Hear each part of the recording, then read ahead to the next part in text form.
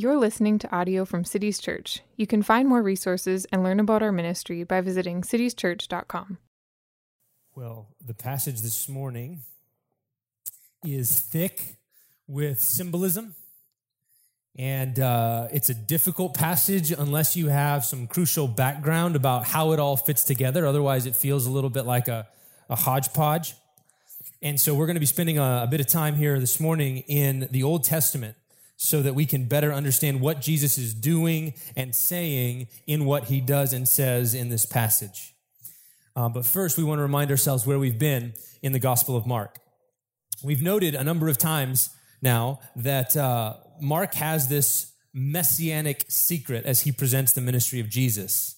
Jesus does these mighty works. He does signs and miracles and exorcisms. They create certain expectations and hopes. And at the same time, he veils his true identity as Israel's Messiah and, even more importantly, the Son of God.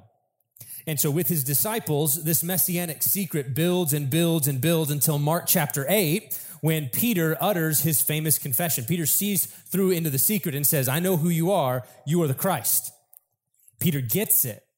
And yet, even then, Jesus tells the disciples, don't tell anybody what you know, because while they get that Jesus is the Messiah, they really don't understand the nature of his kingdom. They don't get what he's all about, his mission.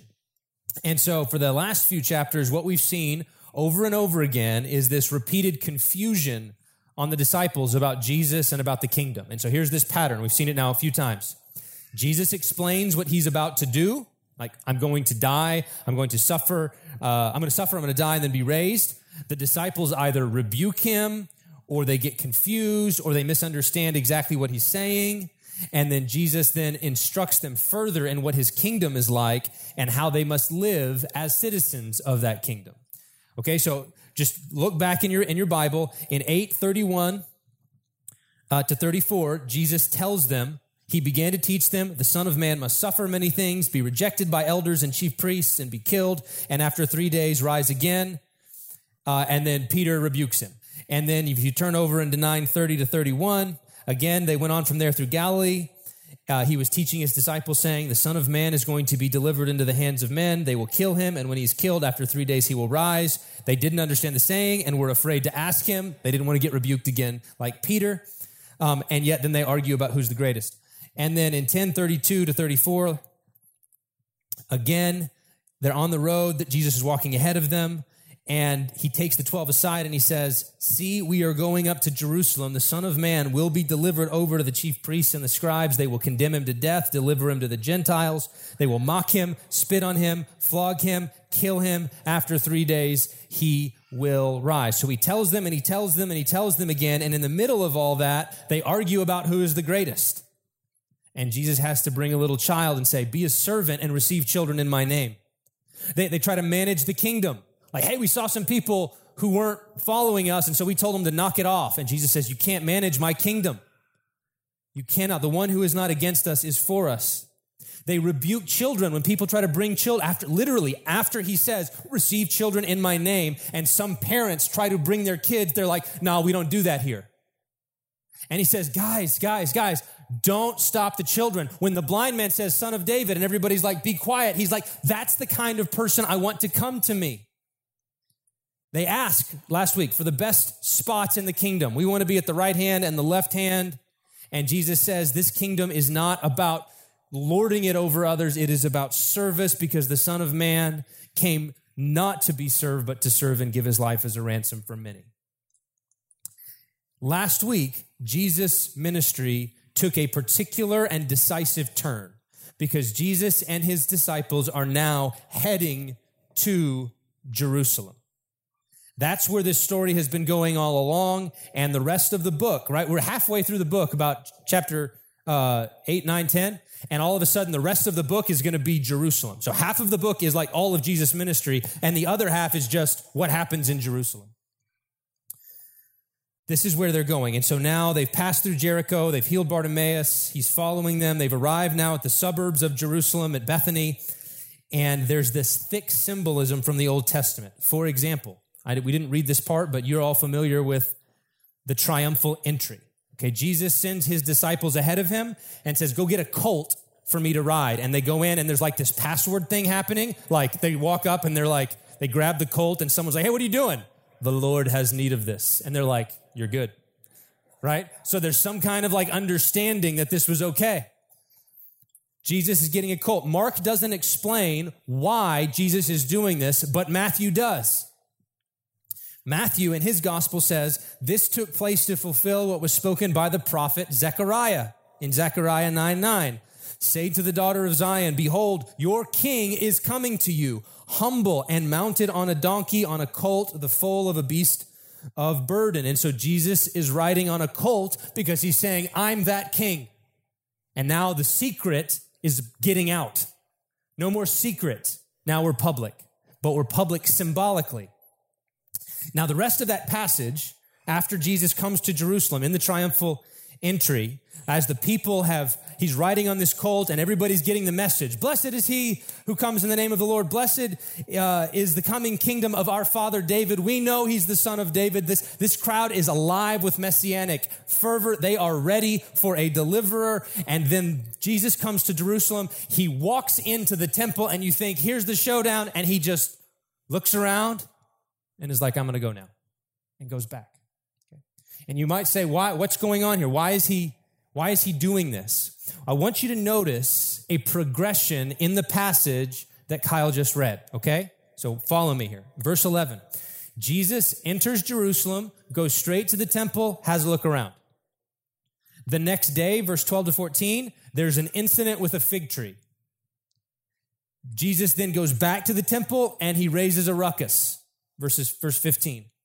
The next day, they go back by the fig tree, and there's another conversation around the fig tree. And then in verse 27, which is the next passage, Jesus goes back to the temple and begins to have a confrontation with those chief priests and scribes who he has said are going to kill him.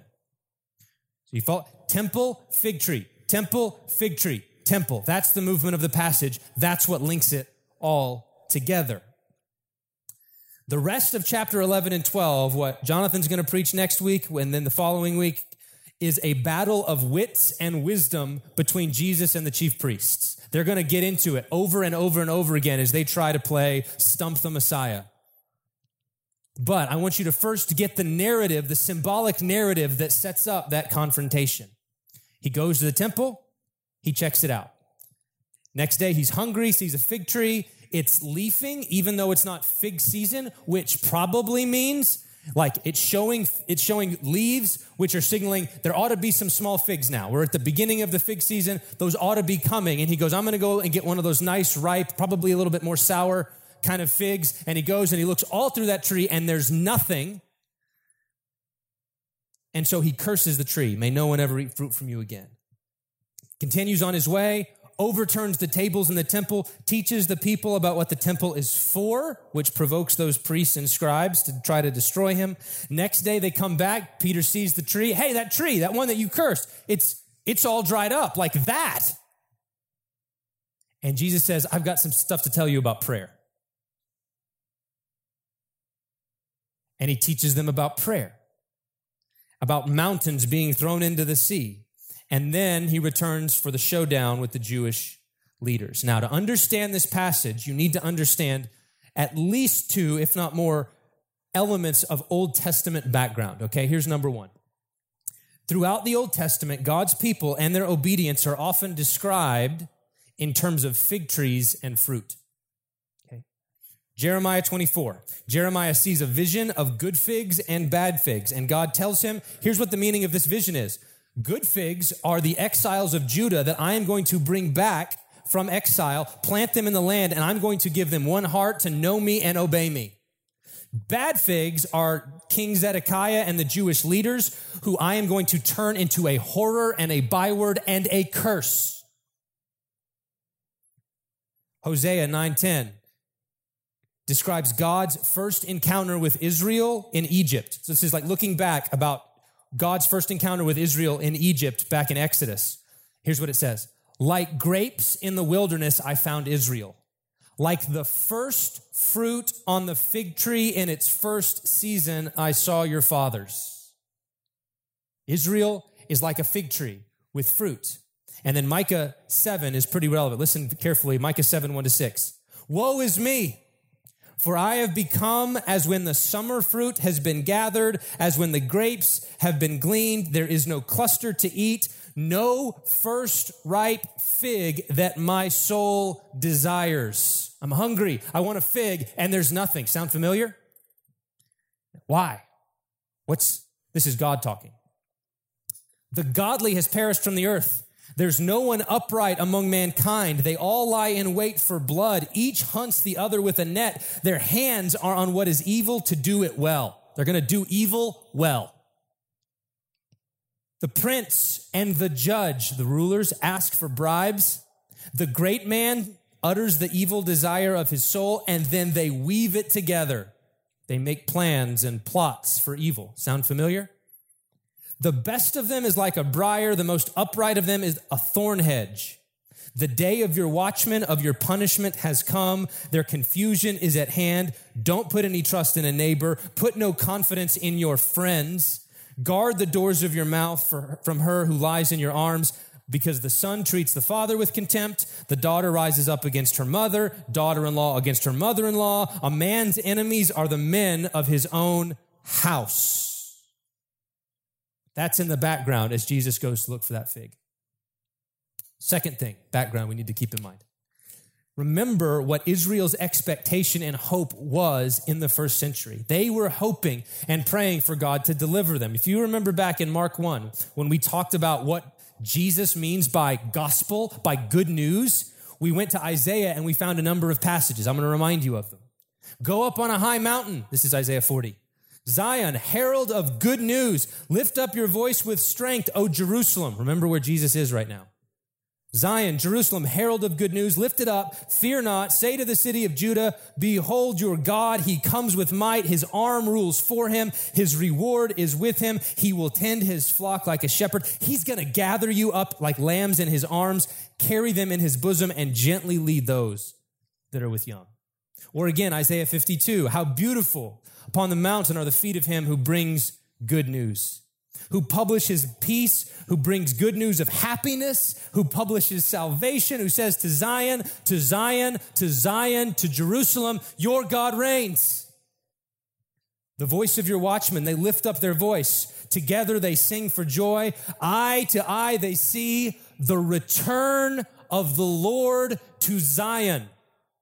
He's coming back to Jerusalem, to the temple, to the place of his dwelling.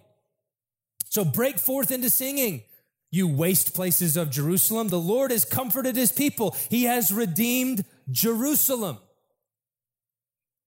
The Lord has bared his holy arm before the eyes of all nations. All the ends of the earth will see the salvation of our God. And we could add to this list Isaiah 61, where the good news of liberty to the captives, the opening of the prisons, the year of the Lord's favor, when God will come to comfort all who mourn, give them the oil of gladness instead of mourning, that they may be called oaks of righteousness, the planting of the Lord, that he may be glorified. So, Israel's expectation and hope is that in the midst of their suffering and oppression, God is coming back to Zion, to Jerusalem, to his temple, and he will restore the glory of his house. He will bear his arms before the Gentiles. He will deliver his people. And so here comes Jesus amidst cries of Hosanna to the Son of David, returning to Jerusalem, to Zion, on the back of a colt with shouts of acclamation. But instead of coming to comfort Zion and to restore the temple, he wrecks it. He walks in and throws over the tables. He chases everybody out of the temple. He says, you can't even carry anything in here. And then he says, now we're going to have some teaching. Now, Mark's summary of his teaching includes two quotations from the Old Testament. I said this was thick, right? So we've got Zechariah and Jeremiah fig tree stuff. We've got Isaiah good news kind of stuff. Now we've got two quotations from Isaiah. Your Bible may only give you one of them, but I think both are really important. So here they are. The first one is from those gospel good news passages in Isaiah. Isaiah 56, verse 6-8. Here's what it says. Listen to the whole passage. Okay, this is a passage that says when God gathers his people, it's not just for Jews, but for Gentiles too. Listen. The foreigners who join themselves to Yahweh and minister to him and love the name of Yahweh and are going to be his servants. Everyone who keeps the Sabbath, does not profane it, holds fast my covenant. Those foreigners, I am going to bring them, listen to where? I am going to bring them to my holy mountain. That's the temple. I am going to make them joyful in my house of prayer. Their burnt offerings, their sacrifices will be accepted on my altar because my house will be called a house of prayer for all peoples. The Lord God, who gathers the outcasts of Israel, declares, I will gather yet others to him besides those already gathered. I'm going to get more people than just my Jewish flock. I've got others I'm bringing in. So you got that? God's going to gather others besides those already gathered. And Jesus takes that good news passage and then he sets it next to another passage. And maybe you didn't know that this was a quote. Listen to this from Jeremiah chapter 7, verses 1 to 11. The word that came to Jeremiah from the Lord: stand in the gate of the Lord's house. Where's that? The temple. And proclaim there this word. Say, hear the word of the Lord, all you men of Judah, who enter these gates to worship the Lord. Thus says the Lord of hosts, the God of Israel, amend your ways and your deeds, and I will let you dwell in this place. But do not trust in these deceptive words. This is the temple of the Lord, the temple of the Lord, the temple of the Lord. Now, the reason those are deceptive words is, in Jeremiah's day, the people thought, this is God's house. Nothing can ever happen to it, no matter what we do. Like, it's like a magic charm. It's like the magic building. As long as we're in here, nothing bad can happen to us. And so it doesn't matter whether we obey God or not, because we have the magic building. We have a magic building that will protect us. And Jeremiah says, don't trust in those deceptive words that think the building will protect you. For if you truly amend your ways, this is Jeremiah again, and your deeds, if you truly execute justice with one another, if you don't oppress the sojourner, the fatherless, or the widow, if you don't shed innocent blood in this place, and if you don't go after other gods to your own harm, then I'm going to let you dwell in this place, in the land that I gave of old to your fathers forever. Keep listening. But behold, you trust in deceptive words. Will you steal, murder, commit adultery, swear falsely, make offerings to Baal, and go after other gods? Now that should sound familiar, right? That's 10 commandments. He just box checked them. Okay? Will you go after other gods and then come and stand before me in this house, which is called by my name, and say, we are delivered? Only to go on doing those abominations? Are you really that hypocritical? Jeremiah says. Has this house, listen, which is called by my name, become a den of robbers in your eyes? Where do you think you are? Behold, I myself have seen it, says the Lord. And then God says in Jeremiah, I am going to take that house, the one called by my name, the one that you think is a magic house that can protect you, and I am going to cast it out of my sight. Now, so Jesus quotes good news passage, house of prayer for all nations, and then quotes not so good news passage. And then the very next thing in Jeremiah, that's Jeremiah 7. Here's Jeremiah chapter 8, verse 13. As God describes his judgment on Israel, he says, when I would gather them, declares the Lord, there are no grapes on the vine, no figs on the fig tree. Even the leaves are withered, and what I gave them has passed away from them. Now, if you pull all of that together, right? That's when I say it's thick, okay? There is all kind of biblical passages and events lurking in the shadows as Jesus makes his march into the temple, but all of it hangs together. Here's what you have. Okay, this is summing it up. Israel is under Roman occupation. They're eagerly hoping and anticipating the day that God's coming back to Zion to deliver them. and they've tried to get ready, sort of. Like, here's the deal. Herod the Great, spent over 45 years refurbishing that temple. Like, expanding its courts, giving it an upgrade, making it really, really nice. I mean, he was attempting to make Jerusalem great again. And now, thanks, Sean. Here comes Jesus journeying to Jerusalem, returning to Zion as the Son of David and the Son of God. And he comes into this magnificent building and he says, yeah, you've sure made it great again. This is an amazing structure. But you've forgotten what this building is for. This is my house. My house. And it's supposed to be a place where God's people, including people from all nations, gather to pray and worship Him. And like in Jeremiah's day, you have turned this house into a den of robbers.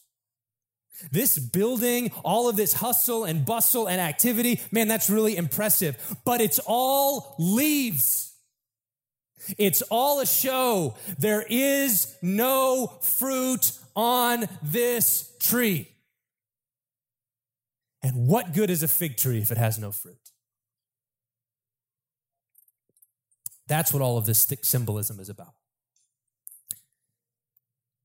From riding on the colt to cursing the false fig tree, to turning over the tables, Jesus is attempting to remind God's people what the temple was for. It's not for show. Like, it's fine. Herod, you made it big. You made it big. But what provoked Jesus was the substitution of hustle and bustle, of economic and even some spiritual activity, to substitute that for the real purpose of the temple, which was to gather the people of God to pray and worship and obey Him. Now, what's that have to do with us? Yeah, I've got just 4 quick aspects of prayer. And you say, why prayer? Because Jesus says this is supposed to be a house of prayer. And then when he curses the fig tree and Peter's like, look, it withered. And he says, hey, let me tell you guys about prayer. I hope you now see why. That's not just like I've just got some rando stuff to tell you now. No. It's right in the thick of all the symbolism. Because what the building was for, that's what these people are for. That's actually the first application. The fulfillment of that temple, that house of prayer for my name, in the new covenant, is the people of God themselves. We are the temple. We are the house of prayer for all peoples. And so when we gather, when we do this, you need to remember what this is for. What this gathering is for. And when we multiply and plant churches, we need to send them out, reminding them what they're for. You are a house of prayer for all peoples. And we didn't plan that this passage, like we planned it a different way. We had a plan for like a month ago to do what we're going to do at the end of this service. And then everything got shuffled. And then I'm preparing my sermon and Jonathan's reminding, hey, we're going to commission. And it's like, well, that's interesting. But it's a reminder to us and to them, this is a house of prayer. That's what this is for. Second, it's good and right. This is the second application. It's good and right to want deliverance. Okay? You should pray, deliver me, O God. But this passage reminds us that the fundamental deliverance we need is deliverance from ourselves and our own sin.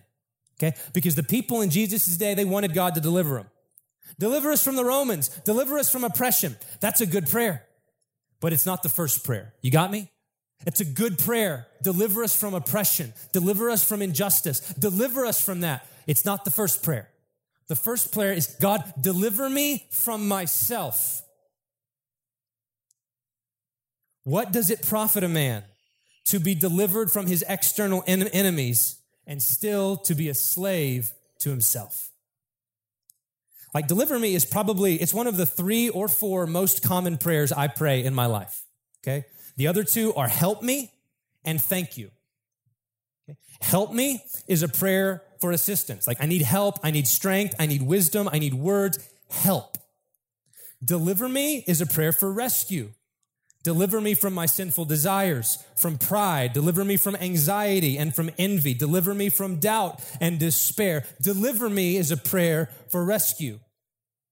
And then, when God gives the assistance and the help, and when he gives the deliverance and the rescue, the only proper prayer is thank you. Thank you. Specific, sincere, targeted gratitude for the gifts and the help and the rescue in hopes that those 3 prayers will be an on-ramp to worship. So if you leave here with nothing else today, help me, deliver me, thank you would be a good place to start so that you can be a house of prayer for all peoples. Third, what do we do with his lesson from the fig tree about the mountain? This is the weird thing, okay? So he says, you say to the mountain, be thrown into the heart of the sea, it'll be done. Now, I think at one level, I think it's likely that the symbolism is still going on because the mountain he says this mountain, and I think he's pointing at this mountain, the one where the temple is. And in the Old Testament, if Israel's often compared to a fig tree, the nations are often likened to the sea.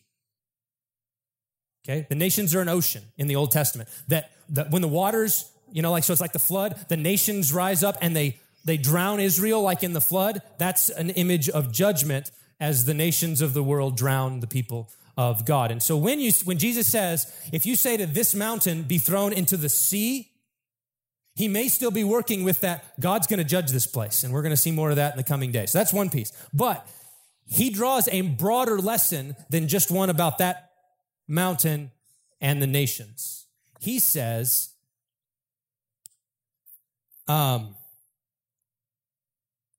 whatever you ask in prayer, believe that you've received it, it will be yours. And that's where all of us go, seriously? Really? This is like the one passage of Jesus that we're like, I don't know about that. It doesn't seem true to my experience. Now, I've been really helped by Lewis on this passage, okay? And Lewis gives us 3 counsels about how to interpret Mark 11, verse 24.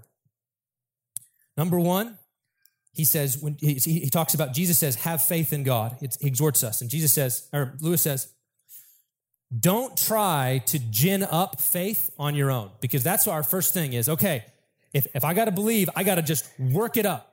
And what that usually means for us is we try to produce some faith in our own power, which means we combine this like desperate desire, like this really angsty kind of desire, with a really vivid imagination, and it produces this subjective feeling sometimes, and we say, that's faith. I've got it. Where's the answer? Where's the thing that I asked for? And we begin to measure the value of our prayers by our success in conjuring certain emotional states. Like if I pray and try to conjure the feeling and it comes, I think that was a good time. God loves me. And if I don't, if all I am able to do is say, help me, deliver me, and thank you, and there's no real subjective feeling there, we think it's a total failure, I'm lost. And Lewis says, don't try to gin up faith in that way. It's never going to work. That's the first lesson, first counsel. Second, Lewis distinguishes between 3 ways that someone might approach God in prayer.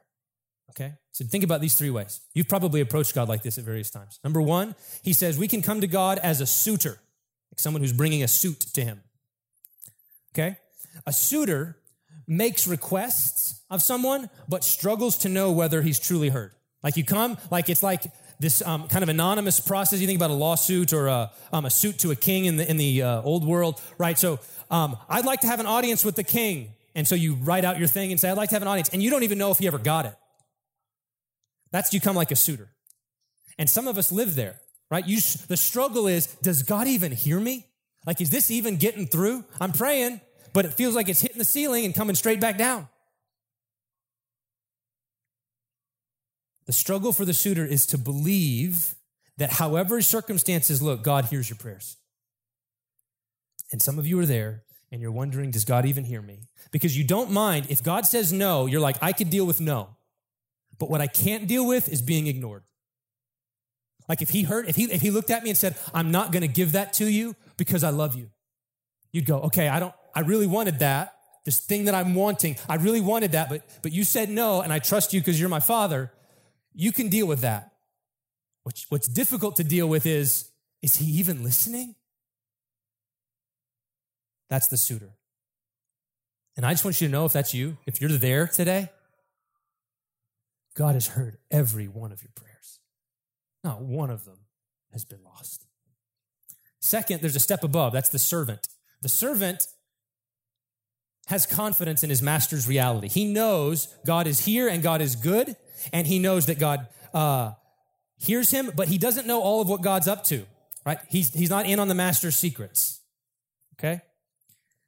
He's under his master's orders, and the struggle for the servant is to pray and then to do what you know God wants you to do. Like, it's the obedience that's hard. Not, does God hear me? I know he hears me. Now it's, I struggle to believe, or struggle to do what I know God requires of me. That's the struggle for the servant. Carrying out the will of God. Then above the servant, in the highest place attainable by human beings, Lewis says, is the friend of God. The one who stands before the Lord face to face like Abraham and Moses. And the friend of God has been let in on the master's secrets. He knows what the plans are behind the orders. He's God's fellow worker. And the reason that the friend's prayers are so confident is because he knows what God is up to in this moment, and he is simply asking for what is needed to complete the job. Okay? And that's where Lewis says Mark 11 comes in. It's the prayer of the prophet, the apostle, the missionary, the healer, in a moment of insight in which it's basically like God gives you insight into what's about to happen and says, ask me for it. It's almost like you get a little bit of the divine foreknowledge and then you just say, yeah, that. And that's why. So now you say, how does he know that? Look in the passage. He says, I tell you, whatever you ask in prayer, believe not that you will receive it. Like it literally says, believe that you have received it. In other words, it's like you're seeing the future as though it's already here. And if you get that kind of insight, you ask and God says, done. And you say, wow. That's like mountaintop prayer. That's friend of God prayer. And it is not where most of us live most of the time. Most of us live as suitors and servants. And so my exhortation there to you is this. If God gives you that moment of insight into the future, man, run with it. Like, take the shot. Like, if you see it, pray and take the shot. But if you live on the foothills instead of the mountaintop, be faithful where you're planted. Press into God as suitors and servants in hopes that over time, more of that friendship with God will be fostered in your life. Final thing. Jesus' last exhortation is about forgiveness. When you pray, he says, forgive. And I think that's interesting because the lesson there is you cannot hold on to bitterness and receive the grace of Jesus. As long as you are clinging to some offense, you cannot open your hands to receive God's mercy. And some of you are there. Like, this is probably the most live thing for some of us in this room is the biggest hindrance to your prayers, to your engagement with God, is that you have something against someone else and you won't let it go. And what Jesus is commending is you need to feel the realness of God in prayer. Like you're praying, you're meeting with God, and the realness of God needs to be so powerful in your life that it's more real than that offense that you're clinging to and playing over and over again in your head. You're desperate for your soul to rise to God, but there's this shackle of bitterness and resentment and anger and even low-grade frustration and annoyance at the people closest to you. It doesn't have to be a big thing. It only takes a little bit of bitterness to keep your prayers on the ground. Which brings us to the table. Here's the table where we do all of these. We are God's house gathered for prayer at this table. And we gather here not just as suitors or as servants, but as the friends of Jesus, the sons and daughters of God. And here we pray and we ask for God's forgiveness because this is a table of mercy. And we ask for his help because this is a table of assistance. And we ask for deliverance because this is a table of rescue. And we say, thank you, Jesus, because this is the Eucharist, the table of thanksgiving. And so come and welcome to Jesus. I'm going to pray as the pastors and the worship team comes up. Father, in the midst of all of this heat and humidity, we are gathered together, not just in your house, but as your house. We have gathered to pray and to seek your face. And we have gathered to commission another house of prayer for all peoples. Gather us now, Lord, around your table and give us the comfort that is ours in Christ because of what Jesus has done for us. Help us, Lord, even now. We're praying in this room. If there are people who have things against someone else, forgive so that we might be forgiven. We ask in Jesus' name. Amen. As we come around, it is a gluten-free option, so everything's gluten-free, so you should be able to have it. His body is the true bread. Let us serve you.